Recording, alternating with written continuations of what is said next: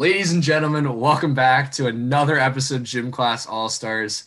We here at our wonderful podcast have been treated to, would you say, the best offseason of all time, even better than last year's? Last year was crazy just because of so many stars switching teams. I think it was something like 50% of the league switched teams. It was ridiculous. But this year has been about it's been about the role players, the integral cogs of the team. So I'm gonna say yes, because teams haven't dramatically changed this offseason, but the inner workings of them have completely flipped, and that makes for a better offseason in my mind. So maybe not the best of all time, but we're getting it. We're certainly in that direction. While we haven't seen a whole lot of stars moved, there has been a lot of signings, a lot of drama, and a lot of pick hoarding from OKC. But we came to expect the last one. We might as well start it off with the draft.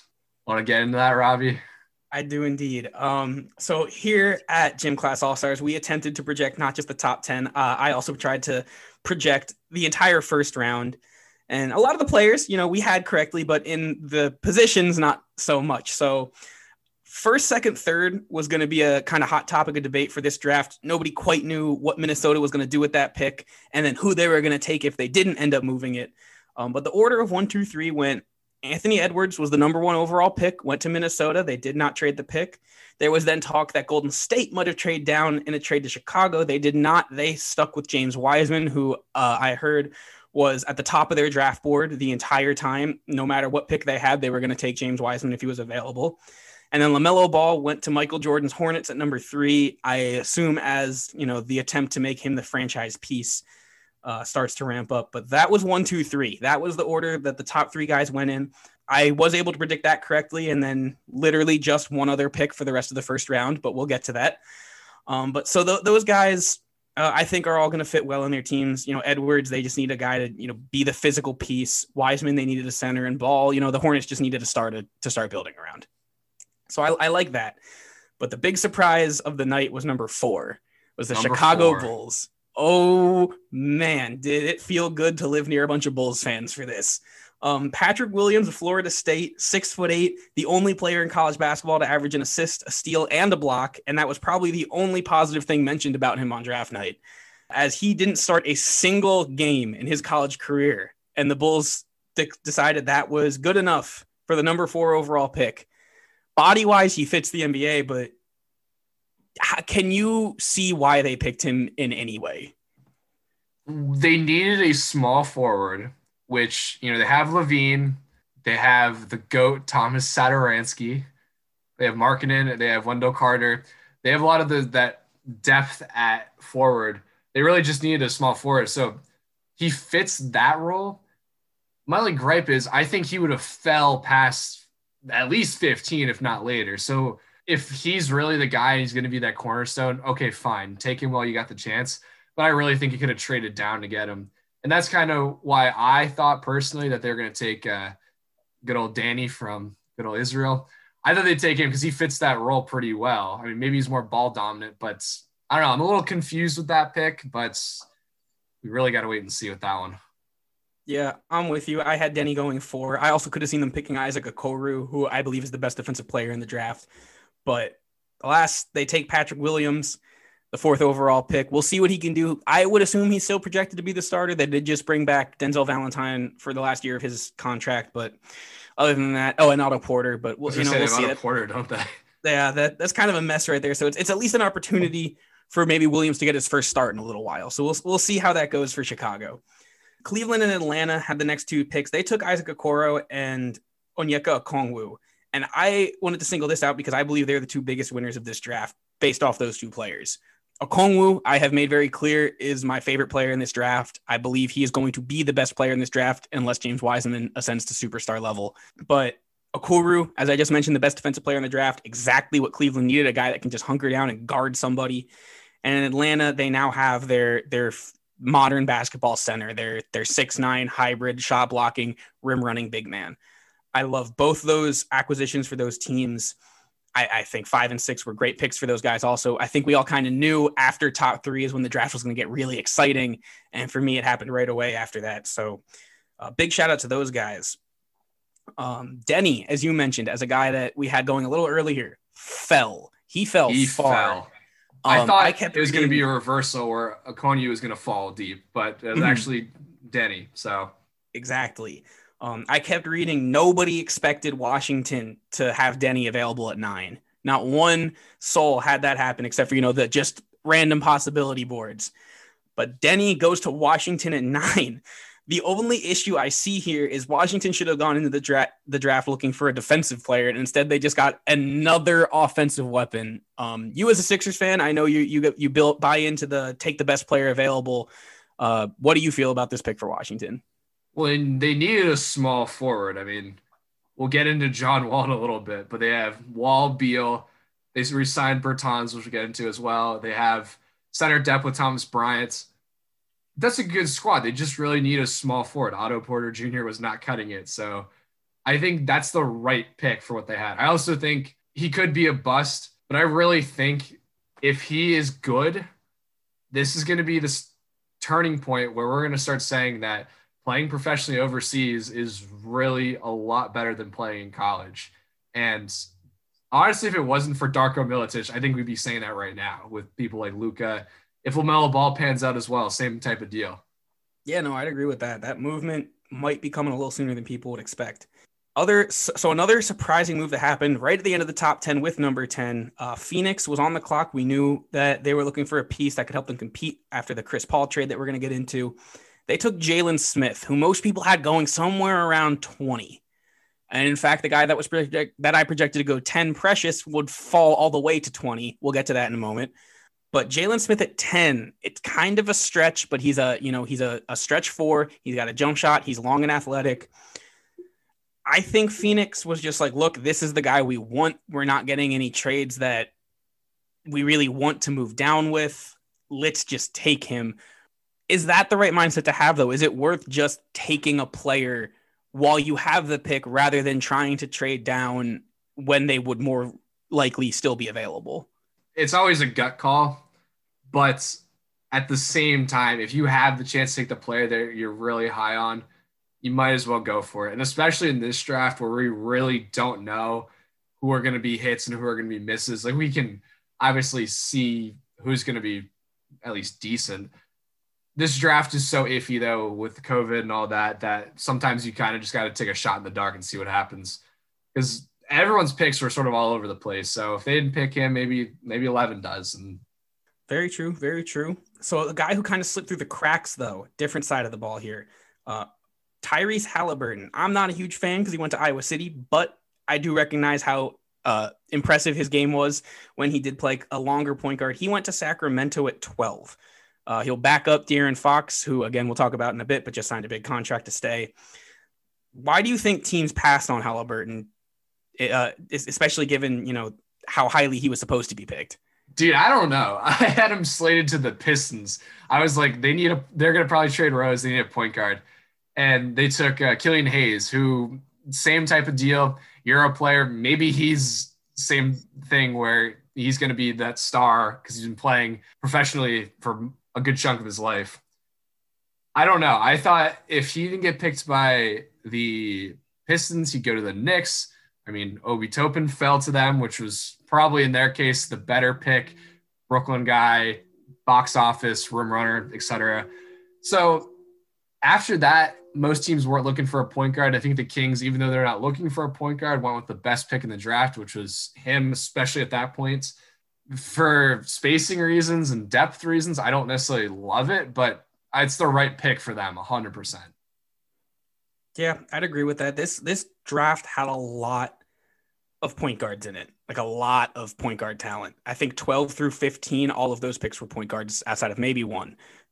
So I understand why other teams would maybe try and draft some of the other positions because they're going to be a little more, they're a little more rare. You're not going to find those players in this draft as much. But when someone like that falls, I agree with you. I just get hit with the what happened? Like who messed up here?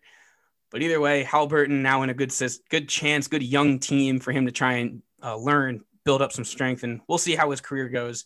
But he'll be backing up De'Aaron Fox for the time being. So I had two teams with steals of the draft. And both of them happen to be our two favorite teams. I'm not just saying that because I love our teams. I'm genuinely saying that because at 20 and 21, the Sixers and Heat stole the draft. Number 20, Miami Heat drafted Precious Achiuwa out of Memphis, power forward center. I'm just going to say he looks a lot like Bam with a jump shot, but we'll see how that pans out. And then Pretty the terrifying. Sixers drafted at that point, then at 21, the best talent, the most talented player available in Tyrese Maxey, a shooting guard, always good to add guard depth out of Kentucky.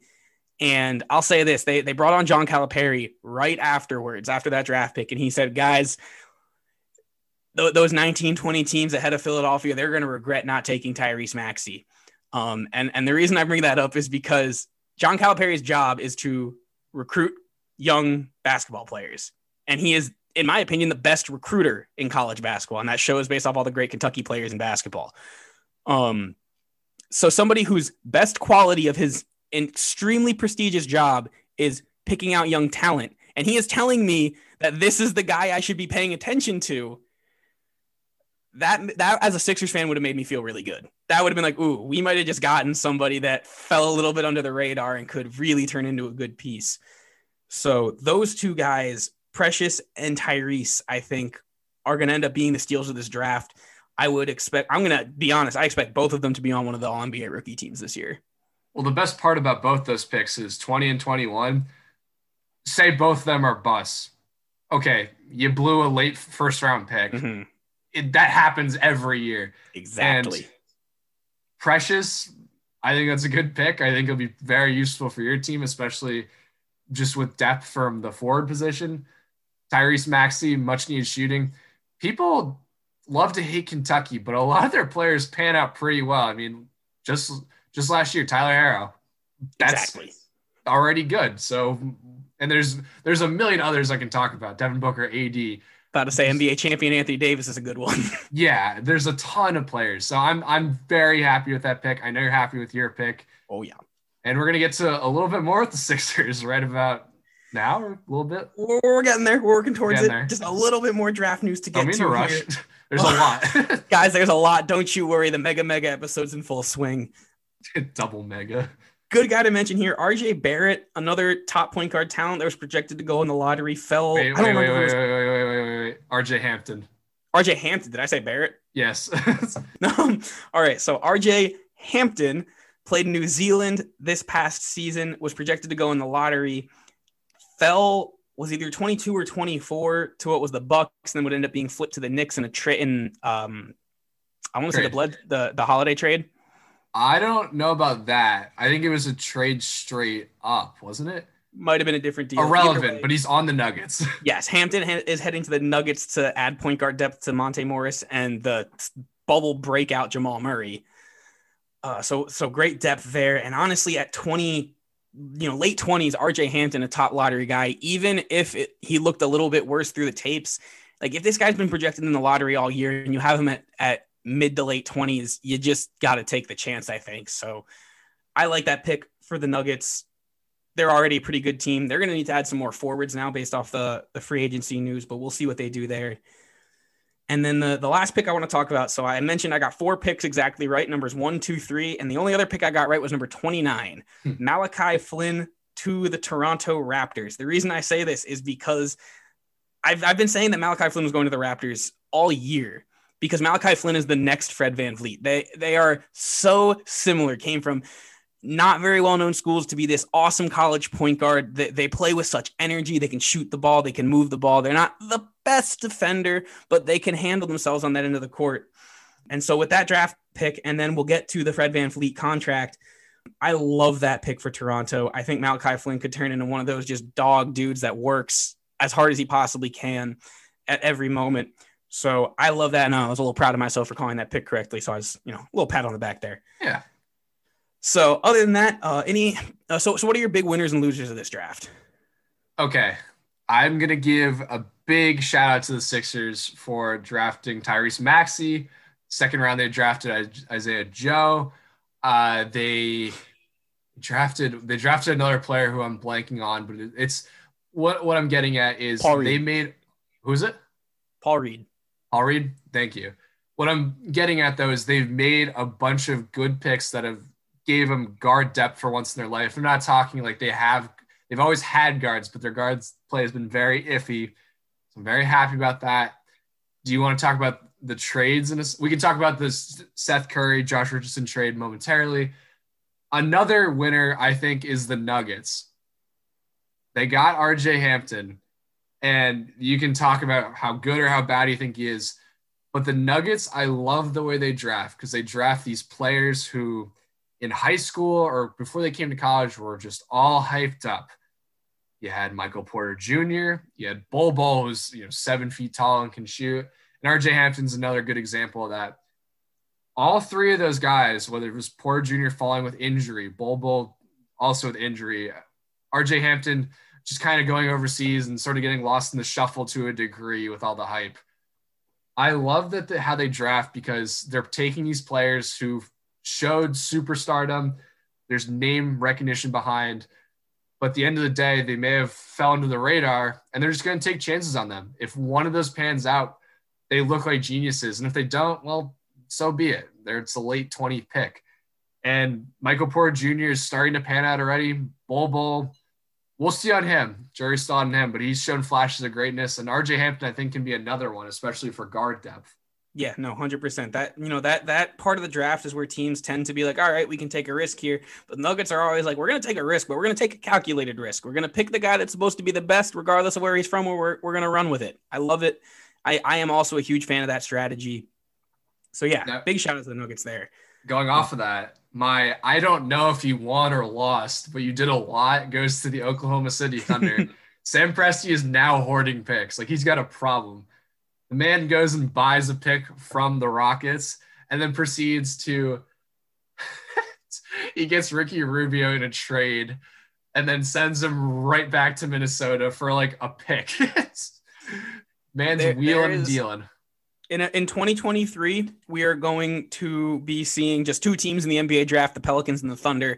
We'll get to that in a little bit as the Thunder just keep acquiring assets. But the day of the draft, before the draft, any of the picks had been selected, there was a stat that I saw. The Oklahoma City Thunder, from now until 2026, had 17 first-round draft picks, and through 2027, 27 total draft picks. And that was before all of the signing and tradings and buying of draft picks, before all of that. So the Thunder are ready to take an entire draft class. I'm confident it's happening. But with that, we're going to slide on out of the draft because we have some free agency and trading news to get to. Yeah. Wow. Just going to take a quick second, take a little bit of this whiskey and get on that free agent tracking. We're going to start with a rumor that we had last week, which was Chris Paul on the outs of Oklahoma City. He is, in fact, gone. He has been dealt to Phoenix, as we predicted, to team up with Devin Booker. The trade was Rubio, Kelly Oubre Jr., a couple other smaller pieces, and then a draft pick or two. Chris Paul will be slotting in, like I said, with Booker, Ayton. We just talked about how they drafted Jalen Smith. They made a couple other signings now. A young team mixed with the right veterans. Where do you see Phoenix ending up once the standings kind of start to take shape in the West? I think they'll definitely the playoffs are extended this year, so they take the top 10 teams and have playing games for 7, 8, 9, 10. I think they'll at least make that top 10. I always discount how much Chris Paul has in terms of impact. I think they're going to be probably like 6 or 7 at best, though. I think there are some other teams that are just going to be too much. Like, they're a young team with the exception of Chris Paul, and they'll do well as long as Booker doesn't just go into a slump. So the future's on the up for them, though. Yeah, no, I completely agree with that. I was going to say this one to the end, but this is really the only other big splash Phoenix has made in free agency. Just happened today. Jay Crowder signing a 3-year, I think it was somewhere around $29 to $30 million deal with Phoenix. It was expected that Miami was not going to give him more than one guaranteed season, as they're ramping up to go after Giannis next offseason. So he comes to Phoenix. He's more than likely going to slot in as the starting 4. So that leaves you with this potential starting lineup of Paul, Booker, Michael Bridges, a young defender, Jay Crowder, and DeAndre Ayton. I like that team. I could see them even being in the top 5 in the West, to be completely honest. You're missing Aaron Baines and you're missing Frank Kaminsky, which I don't Aaron appreciate. Baines had his option declined, What? Frank Kaminsky had his option declined. Okay. Aaron Baines is an unrestricted free agent who is expected to leave Phoenix. Well, he's going to get the bag, so he is getting a lot of attention from contending teams. Miami and Boston are two of those teams I keep hearing. Aaron Baines back to Boston would be weird. I wouldn't like him as much. I wouldn't like him as much, but I would respect it because I think that'd be a pretty good career move. But we can get to the Aaron Baines tracking in a little while. Trust me, we're all over the Aaron Baines market. Aaron Baines. Don't you worry. We're still offering him 3 years, $65 million to come onto the show, but we'll get there when we get there. So moving out of Phoenix, contenders in the West are going to be all over the place this year. And you have to start at the top with the defending champion Los Angeles Lakers, who have made 3 moves so far in free agency. And my God, have they been sensational moves. We're going to start with the lowest of the low one. That was just signing Wesley Matthews, expecting to be their 3-and-D starting shooting guard, the replacement for Danny Green, who was traded to the Thunder, and we'll get to where he went after that, for Dennis Schroeder. They traded their first-round pick and Danny Green for Schroeder, who knows if he's even going to be starting or coming off the bench at this point with LeBron running the helm, but Dennis Schroeder was the runner-up for the 6th man of the year this year, and they got him for a draft pick. You know who else signed with the Lakers, by the way? I wonder who else signed with them. The recipient of the 6th man of the year, Montrezl Harrell, shocked the LA Clippers. Stunner. Literally just walked to the other side of half court and said, "I'm a Laker now." 2 years, I think it was around 19 million. 19, yeah. Apparently, Nick Jokic is the reason he lost a lot of that money based off their performances in that playoff series. But Harrell's a Laker. It's expected Davis re-signs, so it would be Schroeder, Matthews, LeBron, Davis, Harrell. Is anyone stopping that? Well, there's a team that made a few offseason acquisitions that I think matches up with them very, very well. Want to get to the little second half of the trade with Dennis Schroeder? Where did Danny Green go? Yeah, nope. This is a good time. So Danny Green got flipped in. Okay, so Daryl Morey, as we mentioned earlier, he stepped down from the Rockets. He then came over to Philadelphia, going to try and help Elton Brand. And in about 5 minutes, taught Elton Brand how to do his job.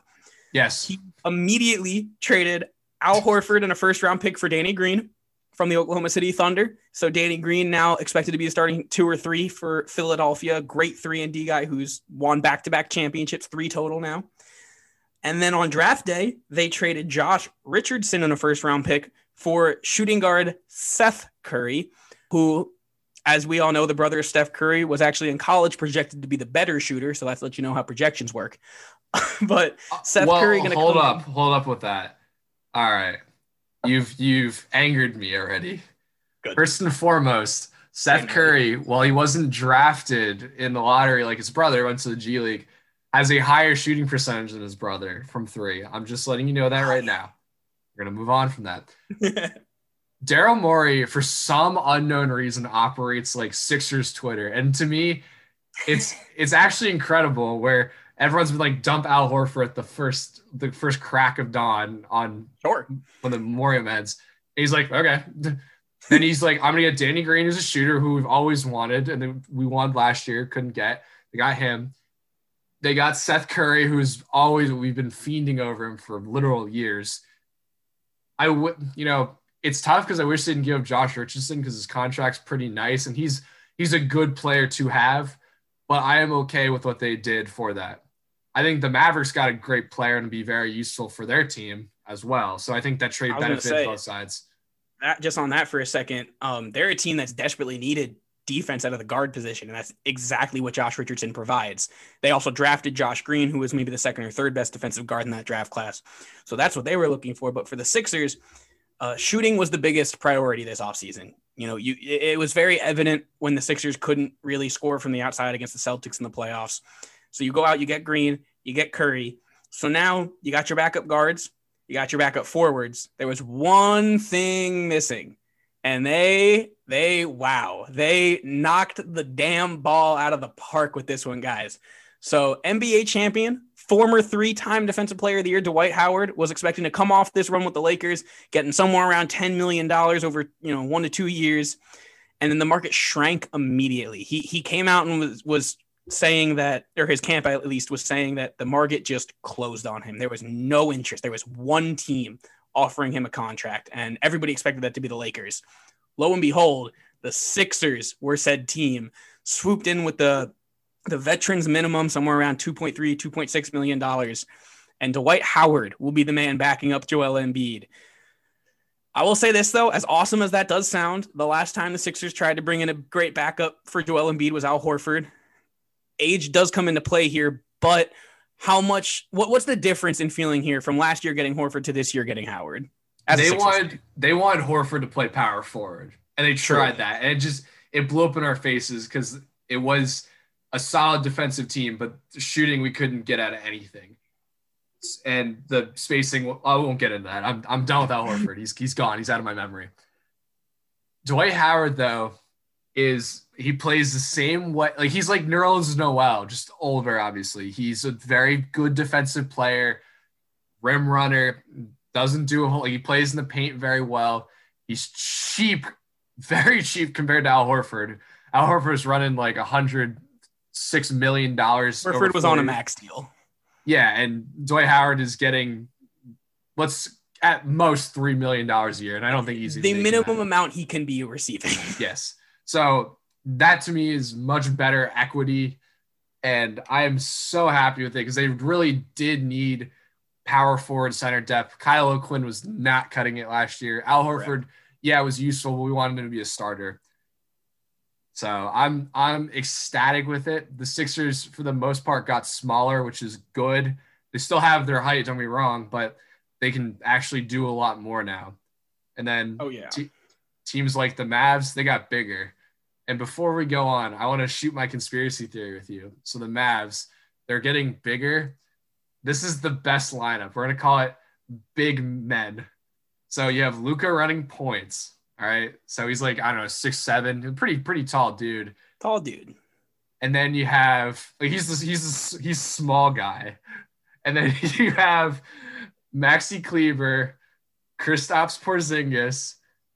You have Boban, and then you trade. I don't know. You throw a pick to the Celtics and get Taco Fall, and then you run the elevator with like Taco Fall and just rip off threes. Tell me that isn't the best off. Like, I would watch every Mavericks game if they're running like that. I'm gonna be honest with you. There would be few things more tempting to watch than Bobby running the open floor and hitting a half court lob to Taco Fall. I really love it. That'd be amazing. I'm all for it. Any Mavericks personnel listening, get on this. This is the way to the championship. Hand the ball off to your taller player until he can dunk it. Love it. For next year, I gotta say, as long as Porzingis is healthy, which I do not think he's gonna be, I think he's gonna miss some significant time. But if he can come back in time for the playoffs, and Luka doesn't just take a massive regression, which I also do not think he will, Dallas is a scary team. The Sixers are now a much scarier team, and then I think the other really scary team is gonna be the Nuggets. Obviously, the Lakers are in that mix, the Bucks, the Heat. But in terms of really bolstering themselves up for this offseason, those three teams have done a great job thus far. I have to completely agree with you on that one. Yeah, we're going to see how all of this starts to pan out shortly. But Dallas, as we knew, needed defense, and that's pretty much all they've acquired so far. So they're on the right track. I did just see actually a little bit ago that Tim Hardaway opted into his $19 million one extra year of his contract. Pretty obvious, you take the $19 million there. But other than that, they've only gotten defensive players back. So imagine Boban locking up Steph Curry. Could you imagine that?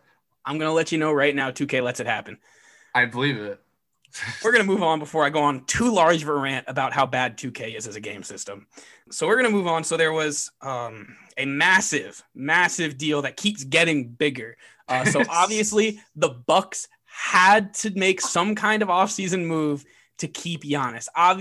That's what they have to do. Their main concern now is making sure Giannis stays in Milwaukee long term. They made a deal that has now expanded to 3 teams and might even expand to a 4th team.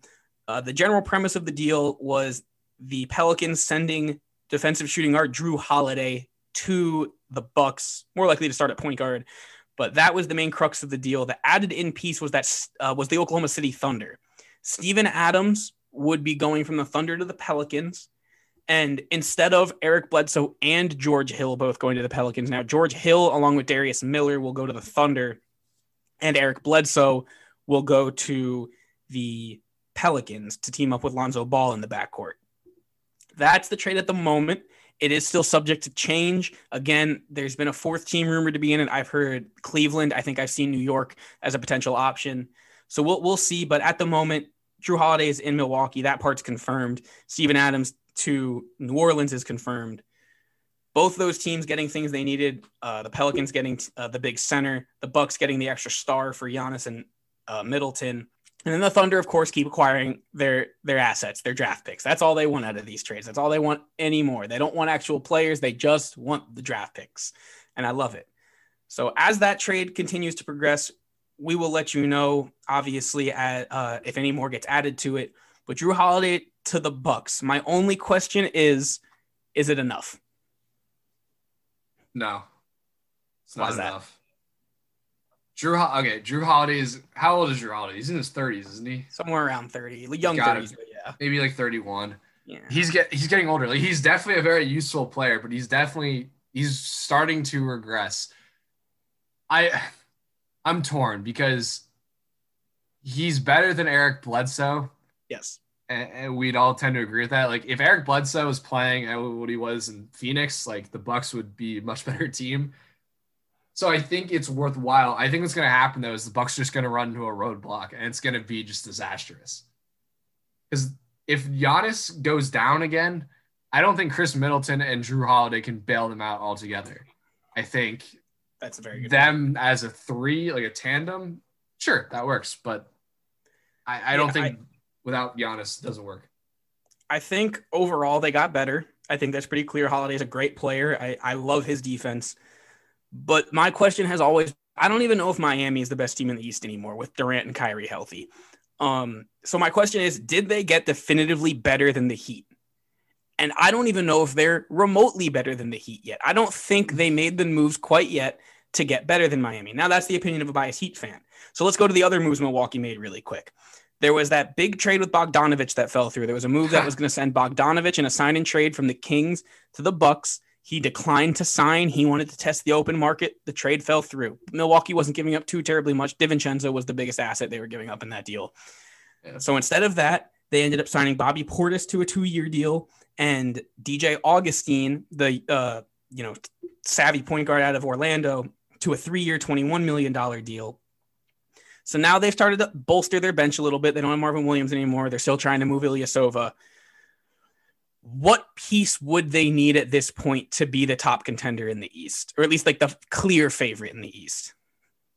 They need that third star. I just don't think Jrue Holiday is it. Like, Jrue Holiday is about as close to a third star as you can get, but I don't think he cuts it for them. And that's my issue, where I just think at this point you gave up a good amount of equity for Jrue Holiday. I don't think you're going to make any more deals. You sort of just have to cultivate talent. Like, maybe Connaughton takes a step forward. Maybe he's super useful, but who knows? And that's just kind of it's a lottery at this point. Like, we really don't know. Yeah. The other issue that I forgot to mention was they traded 3 picks in that trade. 3 first-round picks and 2 pick swaps in that deal. And the team they're trading to gets the better end of the pick swaps. So you're giving up so much and banking on Jrue Holiday being the thing that takes you that next step forward. And as you're saying, we don't believe that's enough. So I don't really know what they can do anymore at this point, specifically speaking on just cap space. But they need forwards other than Giannis. I mean, they got Portis, but Bobby Portis doesn't really make you a better team. I think they need athletic guys that can play defense, that can run in transition. They need more than just a supporting cast for Giannis. They need guys that can do things on their own, and they haven't really done that yet. So I don't really know what to expect from Milwaukee for the rest of the offseason. The only draft pick they had was Jordan Nwora, stretch 4 out of Minnesota. But I don't know. I could even see Milwaukee losing in the second round again, to be completely honest. I don't know about that. Obviously it's either second round or they're going all the way most likely. But It's going to come down who they're matched. I think they could take the Heat on better this year. I'm not saying the Heat got worse, but I think they'll just be ready to play them. And honestly, with home court, it's going to be a little bit different. Like I know the bubble, the Heat just decimated them, but there's a difference between home and a home crowd and no crowd. Sure. I think that'll help. I don't know. It's weird because I want to say the Sixers are going to be that team or the Nets, but I also think the Bucks style against the Nets would just kill them because it's so methodical and kind of slow and dishing out. While I'm assuming the Nets are going to be run and gun with Nash and D'Antoni there. You would assume so. Yeah. So we'll see how Milwaukee does. Again, I wouldn't, as a Bucks fan, be necessarily upset, but it's one of those you just got to see what happens type deals. Again, we'll see what else they do for the rest of the offseason to add to that team. But moving on, because again, we still have so many things to do. Just want to quick touch upon a couple players that opted in. Evan Fournier opted into his deal with the Magic. DeMar DeRozan opted into his deal with the Spurs. That could potentially be some kind of sign and trade opt-in, but also the rumor was to the Lakers. And now with Harrell and Schroeder, they have less cap space to work with, so maybe not. And then the other one was Andre Drummond, who opted into his like $28-something million deal with the Cavaliers. That was more so because Drummond researched the market, realized nobody was going to pay him that much money. NBA general managers are not willing to pay just straight up defensive and rebounding centers anymore. They don't see it as valuable. So Drummond's going to stay in Cleveland for one more year. Ricky Rubio, as we mentioned, was part of that trade with Chris Paul to Phoenix. He was sent to Oklahoma City. They then dealt him back to Minnesota. Brutal. He played for a few years ago. You were saying earlier, we love Ricky Rubio, but we're not huge on the Timberwolves here. What does that move do for Minnesota, though? I don't know. Probably nothing. It's like a backup point guard.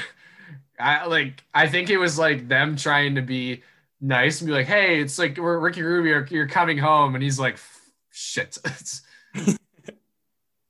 That's fair. The other big asset that wasn't a pick moved in that Chris Paul trade was Kelly Oubre Jr., as we mentioned, went to the Thunder. He then, almost immediately after landing in Oklahoma City, his names kept popping up in trades again. He then got sent to the Warriors for a 2021 protected first-round pick, which is now where he will reside, and he and Wiggins will take over the 2 and 3 duties, with Klay Thompson now expected to miss yet another season, unfortunately, with the torn Achilles, ruptured Achilles, whichever one. Neither is good. But so Oubre, now a Warrior. Do you think he and Wiggins are going to fit well together? I don't like either of them playing the two. I like Oubre playing the two more than Wiggins. Interesting. But because Wiggins can't really shoot. We've established that, right? Mm-hmm. Oubre can at least kind of shoot. Like I like Oubre playing a forward more than a shooting guard, but he can at least shoot. I don't know. My gripe is Klay Thompson is so valuable, and I'm so distraught that he got hurt because I was really looking forward to seeing, revenge tour type Klay. He's missed an entire season, right? I don't know. They're missing that shooting guard piece. Like Klay Thompson is so invaluable that it sucks that he's out for the season because I really think they would have made a push. But they did the best they could with what was available. Kelly Oubre Jr. is going to be a good player for their team. Oh yeah. But they also have what's his name, Eric Pascal. Oh yeah, he's pretty useful too. Like he really had a breakout rookie season, and they have some guard depth too. But it's gonna be an iffy fit. I hope it works. I always do like the Warriors. It's one of the few teams I've saw in person. So I'm a big Warriors guy. I like the tandem there, and I agree with everything you said except for the Warriors have guard depth. For those aware, the Warriors have 0 backup guards right now. They have Kai Bowman from Boston College. No. They just waived Kai Bowman. Oh, that's they waived Kai Bowman. So their only other guards on roster right now are Damian Lee and Jordan Poole, who I love your bobblehead. Jordan, thank you. I got this straight from the Oracle. This is straight out of Golden State, guys. Yeah, this is for obviously you can't see it, but I have one of the things above my desk is a Klay Thompson bobblehead, and I got it. They're playing the Nuggets, and they're giving out Klay Thompson bobblehead night, so I went early to get one of these. If anyone wants to buy it, I'll take a check for I don't know whatever Klay Thompson's getting paid, call it That's the even. one. Drop the contracts. They cut Kai Bowman. I'm distraught. Yeah, that one. The Warriors probably going to try and sign some backup guards. Again, they just have those 2 shooting guards. I don't believe Chasson Randall's on the team anymore. Maybe Michael Mulder, I guess they do technically still have. They signed him for 2 years. I believe he played for North Carolina. He's a taller guard, but again, exactly your response is pretty much what it would be. They need some guard depth, but other than that, I like the acquisition of Oubre to team up with Wiggins. We'll see if they can play the 2, but who knows? Golden State is now a much larger question mark than they were supposed to be this season. But I think most people with a healthy Steph Curry would still expect them to make the playoffs. Yeah. Okay, keep it moving down the list. There was a 3-team deal, or at least a 2-team deal that expanded into a 3-team deal between the Nets, the Clippers, and the Pistons. So basically what happened in the deal was Landry Shamet went to Brooklyn to be the backup shooting guard for the Nets. Luke Kennard was sent from Detroit to the Clippers. And the Clippers sent Rodney McGruder back to the Pistons and the 19th pick in the draft, which ended up being Saddiq Bey out of Villanova. So the trade was essentially Shamet to Brooklyn, Kennard to LA, and McGruder and Bey to the Pistons. Not the biggest move, but again, like I talked about at the beginning, it's depth moves. It was filling out the roster, finding the guys that are important. Shamet, a 3-point floor spacer for Brooklyn. Kennard kind of does the same thing, but then Saddiq Bey, he's a versatile 3-4 type. I think you had him going in your top 10 in your projections. Yeah. A very solid all-around player. I think the loser of this trade is the Clippers because they lost a pick and Shamet for Kennard, who I would argue is worse than Shamet. I would argue he's better than Shamet, marginally. Okay. I like Landry Shamet. I really do. The Clippers just were not using him at all. I think Kennard can be a starter for them if they so choose to play that type of offense, traditional type 1 through 5. But yeah, you could argue they gave up too much to get Kennard. They gave up a pick and Shamet. But I kind of like it. I don't know. I'm intrigued. It's going to depend how Kennard plays. I think he's a little bit more expensive than Shamet, but I think the play, it's not much. They're on rookie deals. No, yeah. But I'm kind of a fan of that. I don't know if it makes them significantly better. I'd argue it wouldn't, but it's something. Well, it's a good shooting guard to start in place of Lou Williams, who they like bringing off the bench. So I do like it in that regard. I also love Shamet to Brooklyn. I'm very high on Landry Shamet. I think he's a very good player. I saw him rock the Heat earlier in the season for 30 points. It was insane. He has one of the fastest releases in the NBA. Super quick. So him backing up, Durant and LeVert in Brooklyn could be a really good thing for them. And Detroit just getting a little bit younger. McGruder didn't really matter, but Saddiq Bey is, as we said, a nice versatile rookie for them to have. A lot of forwards in Detroit right now, and we're going to get to that later. I'm going to run through just a couple free agent moves here that weren't necessarily the biggest, but are definitely worth noting. Another Brooklyn player, another Brooklyn shooter, Joe Harris, signed a $45 million deal. We're actually not going to rattle for a second. We are going to talk about this one for a second. Joe Harris signed $47 million. The reason we want to bring this up is because there was essentially a precedent set, by Washington forward Davis Bertans getting 5 years, $80 million, essentially setting the precedent of what a shooter was going to be worth this offseason. So what were your thoughts on both the Bertans and the Joe Harris contracts? Well, the Harris for 4 years, 74, and then Bertans 5 year, 80. It, like you said, it's setting the precedent for shooters. Bertans is definitely a starting caliber power forward. He can shoot real well.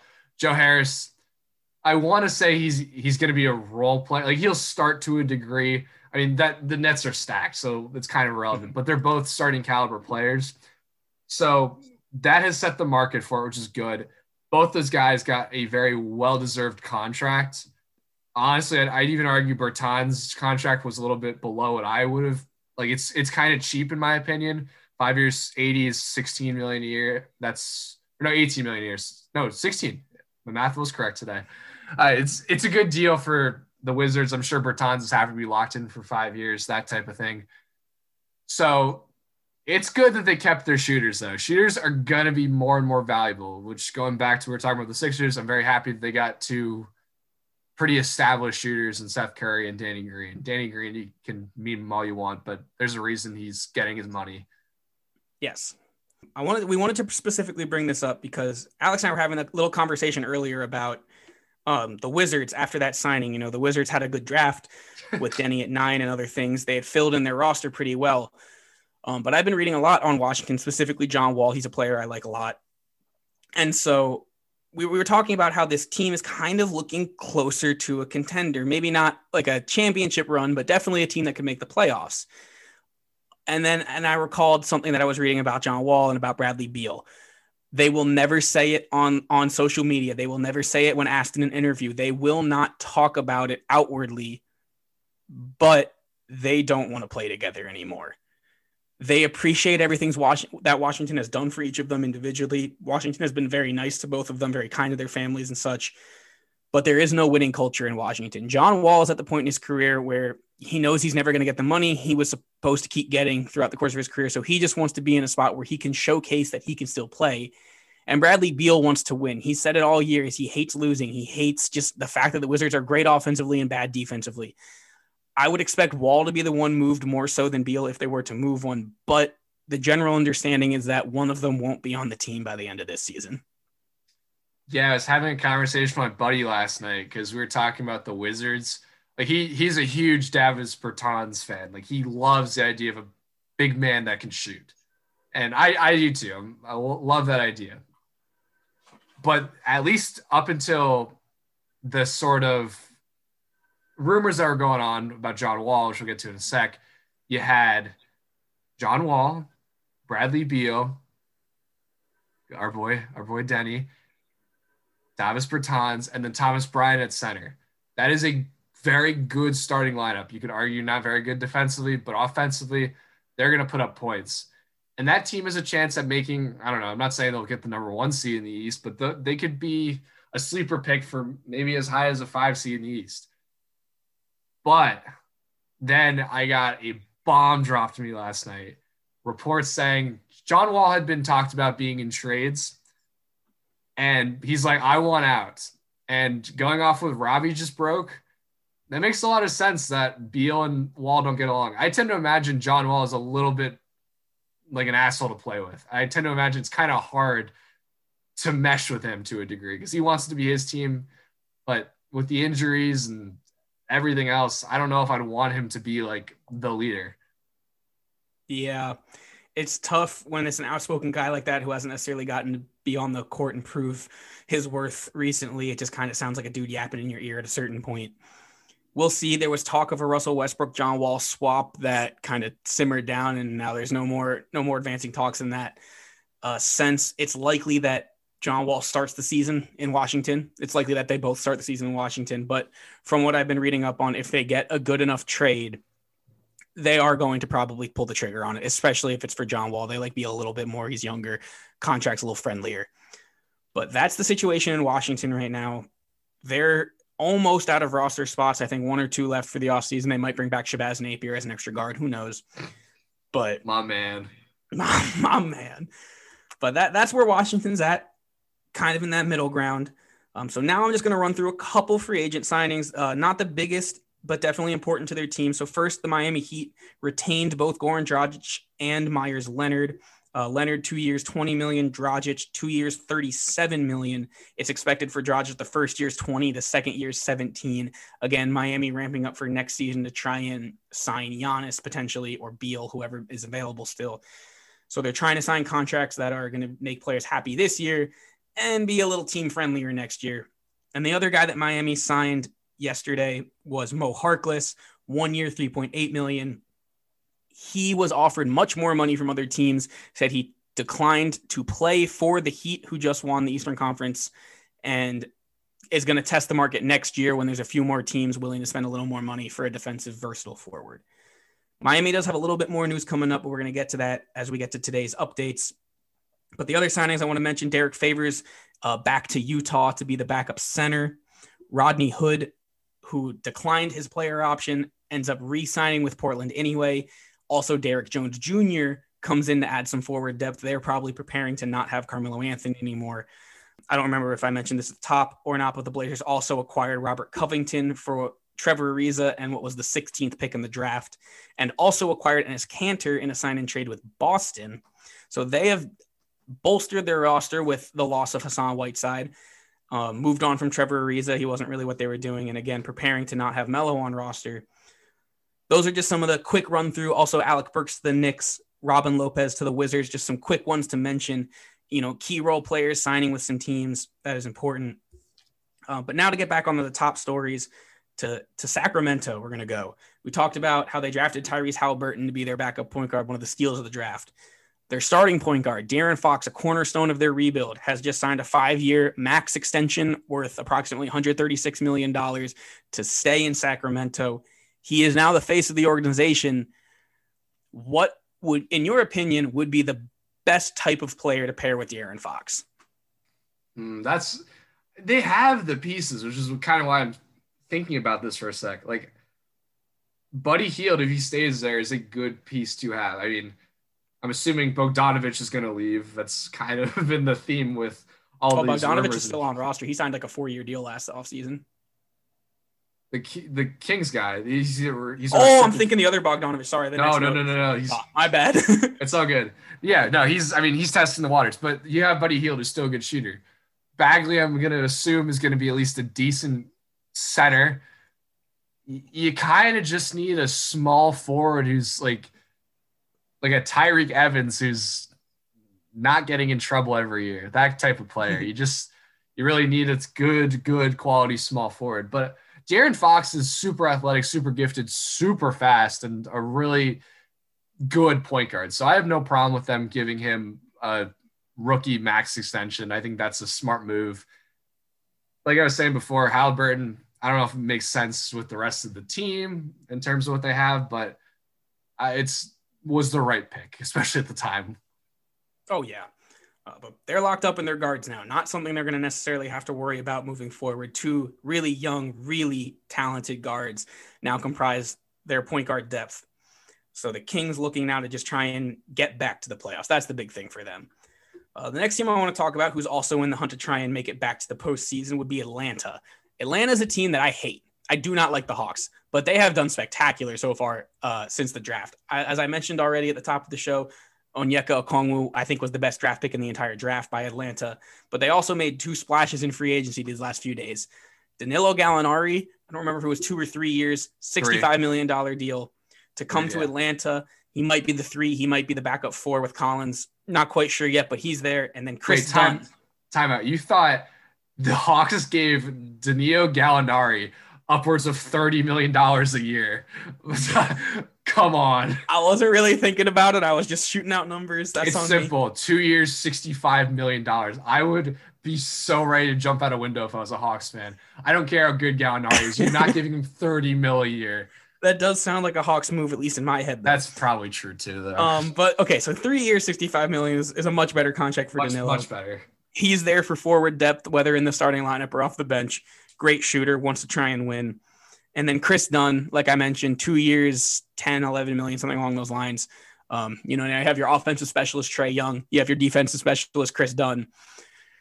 Hopefully you can just figure out a way to merge 2 human beings into one, and then you have your superstar point guard. But until that point, you can run those 2 point guard sets, and it won't necessarily affect you too bad because one does one thing really well, one does the other thing really well.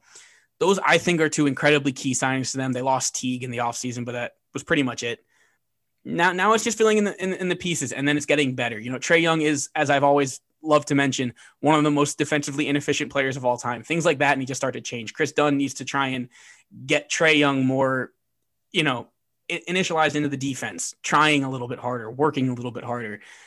Collins and Gallinari need to work together to extend Collins out to the 3-point line. Stuff like that would just make the Hawks that little bit better, because the East isn't very hard to crack into, at least not at the bottom. Definitely not. It's going to be about 6 or 7 deep this year, but that 8 seed's still wide open. So if making the playoffs is the goal here, the Hawks are on that path, I think. So we're a little over halfway through the news of free agency so far. And I wanted to take this time to just take a pause. And as some of us know, there's always a player that just kind of gets looped around in trades during an off season. It's been Bino Udrich. It's been just this one guy who either his contract fits certain teams, or he's an older vet that gets traded to a bad team and he wants to go to a contender and they're willing to respect that, stuff like that. And this year it's former NBA champion Trevor Ariza. Trevor Ariza won a championship way back when with the Lakers, and he has now been on 4 different teams this week. most recently landing on Oklahoma City, or I've heard if they can't trade him, they're going to waive him so he can sign with somebody else.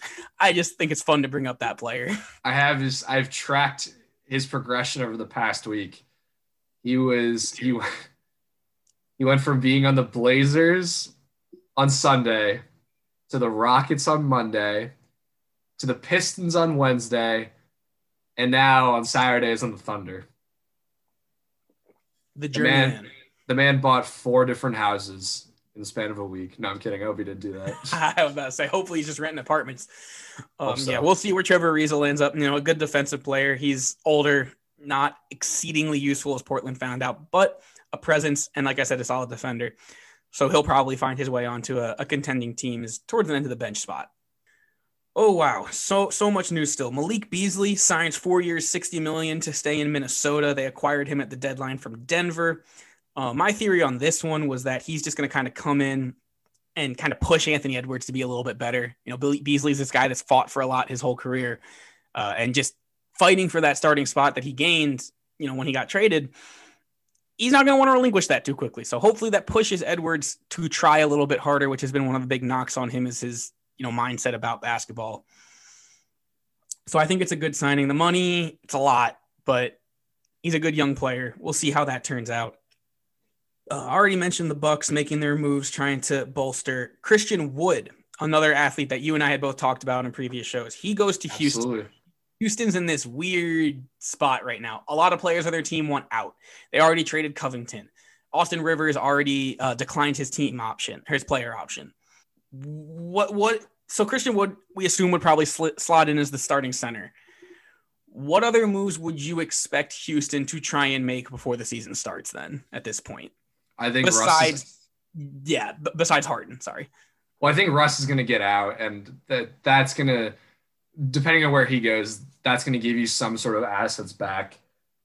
I think they're going to try and adopt a more modern, and I don't mean like just ripping off threes like they used to do, like a more traditional type of offense. So I think they're going to get some forwards and people who aren't just like 3 savvy shooters. I mean, maybe they don't, maybe they still continue with their normal offense, but I really think they're going to have to invest in some power forwards and just kind of have Harden, if he stays, be the spotlight and him be the only guy who's really shooting. Yeah, I will say I've been seeing that the trade market for Russell Westbrook is next to nothing. Teams are not willing to give up first-round picks for Russell Westbrook. They're ideally just trying to get rid of contracts for Russell Westbrook. Ooh. As they kind of know that he's undesirable. He and Harden don't want to play together anymore. And Russell Westbrook wants to be the guy, but it's tough to be committed to a 30-year-old bad attitude Russell Westbrook as your guy, especially when the team's trading would be a team trying to rebuild right now. I've heard the Hornets thrown out, but the Hornets is like, do you really want to trade your probably top 10 draft picks for the next couple of years for a guy who might get you to the playoffs? Yeah, but that's very Hornets-esque. Like that sounds that is like true. What they would. That is true, but we'll see with Russell Westbrook. Him and Oladipo are those two that have just unfortunately kind of struggled with their trade market value at this point. But Houston adding Wood, it's a real center. It's a start. It's an attempt to reboot. So we'll see how it works out for them. Another big man contract. Marcus Morris decided to stay in LA 4 years. Was it $65 million? We 64. decided established. Yep. So we had talked about right after the bubble ended, or at least how they were kicked out of the bubble, that the Knicks, it was kind of like, we don't know if we want to stay together or not. But Marcus Morris has bought in.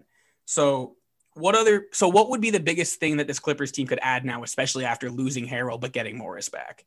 They need forward depth. I mean, Marcus Morris, good small forward, especially off the bench with PG and Kawhi. But they need some sort of center or power forward. Zubac isn't going to cut it. Montrezl Harrell was useful, but he's gone.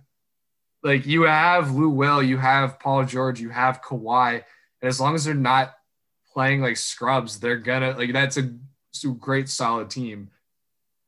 Let me throw a little thought nugget to you real quick. You say a center. Right. Sure. The best center available outside of maybe Serge Ibaka, Hassan Whiteside. How would you feel about Whiteside in LA with Paul George and Kawhi Leonard? Oh, that sounds toxic, though. That sounds incredibly toxic. It's not a bad signing though. He does what I like. He's what I envision a center that they need.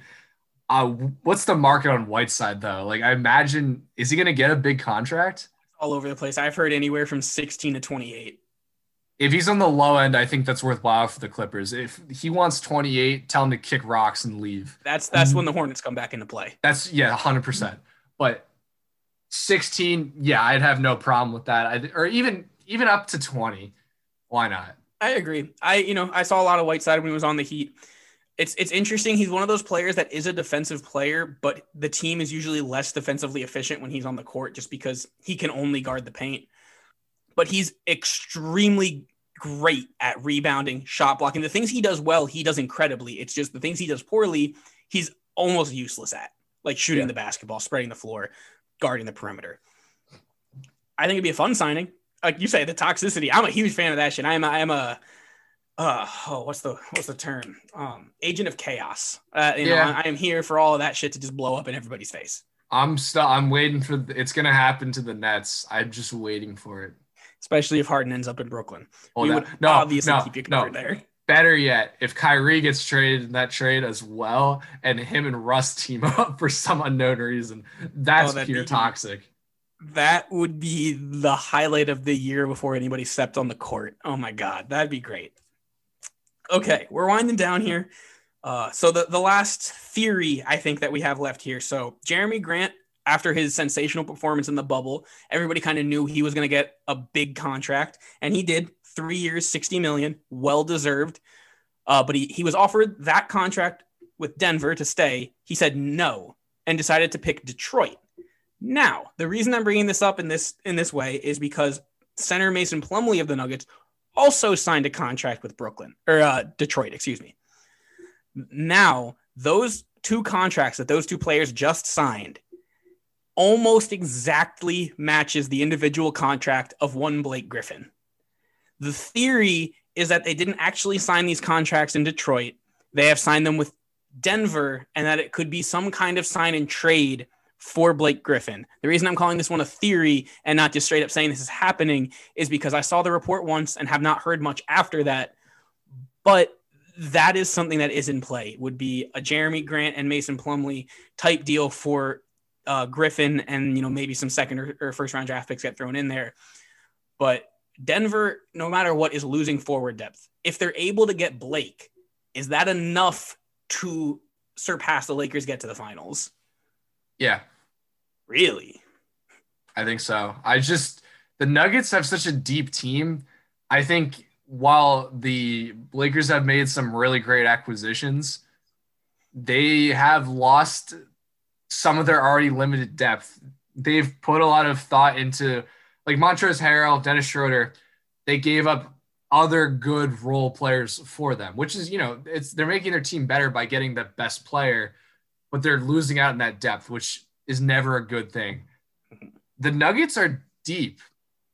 And I guess I would say what it would come down to is if the Nuggets and Lakers met, the Nuggets would have to have Murray and Jokic to have one of those sort of bubble-esque type playoff runs where they're playing maybe not like 40 a night like Murray was doing against the Jazz, but something like he's averaging at least 25, 30. Jokic is kind of doing the same thing. But Blake Griffin is one of those dudes who he wants to win. He's getting older. He has revitalized his career by being able to shoot now. I know we don't see a whole lot of him in Detroit because really no one watches Detroit games, but he can shoot the three a lot better than what he was doing in LA. Like, he's not just a dunker anymore, which is good on him for trying to make himself more useful and efficient in the modern NBA. So those three, plus you have Mason Plumlee's gone, Jeremy Grant's gone. Who else do you got? You got I'm gonna say I was about to say Michael Beasley, which I know is horribly wrong. Oh, who do they have? Help me out here. Are we on Denver? I apologize. Is that who we're looking for? Denver forward depth. They got Porter Jr. They got Keita Bates-Diop. How did I forget Michael Porter Jr.? It's all right. I thought they drafted someone else. Either way, they don't.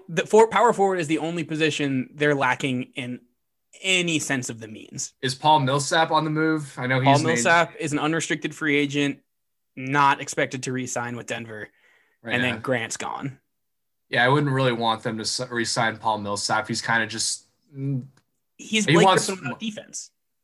Yeah, exactly. And Paul Millsap was kind of the issue when they were playing in the Western Conference Finals last year. Yeah, he did some stuff, but he was kind of a liability. He's a little slow. He's one of those guys who's just kind of aging. Yeah.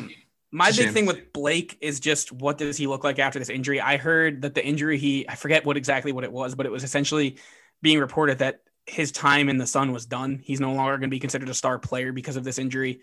But he was getting older anyway. You know, he was one of those high flyers that you kind of expect to have a shorter career than most teams. So, but he's still a good player to have. You know, he's a great presence for younger guys. So I wouldn't mind that acquisition. The issue becomes if this trade doesn't go through and they got nothing for those two players, because then there is just a void at forward for them.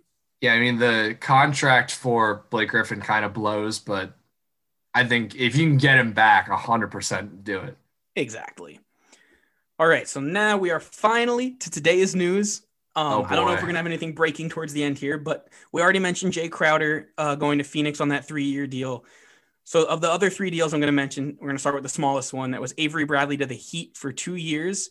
NBA champion with the Boston Celtics, was technically also an NBA champion with the Lakers, but he was not in the bubble, opted out.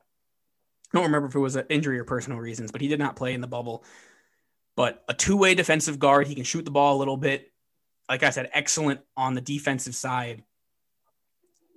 Miami just adding depth here. Miami is not going to be making a major move, as I've stated all podcast long. They're going to be in play for Giannis next offseason.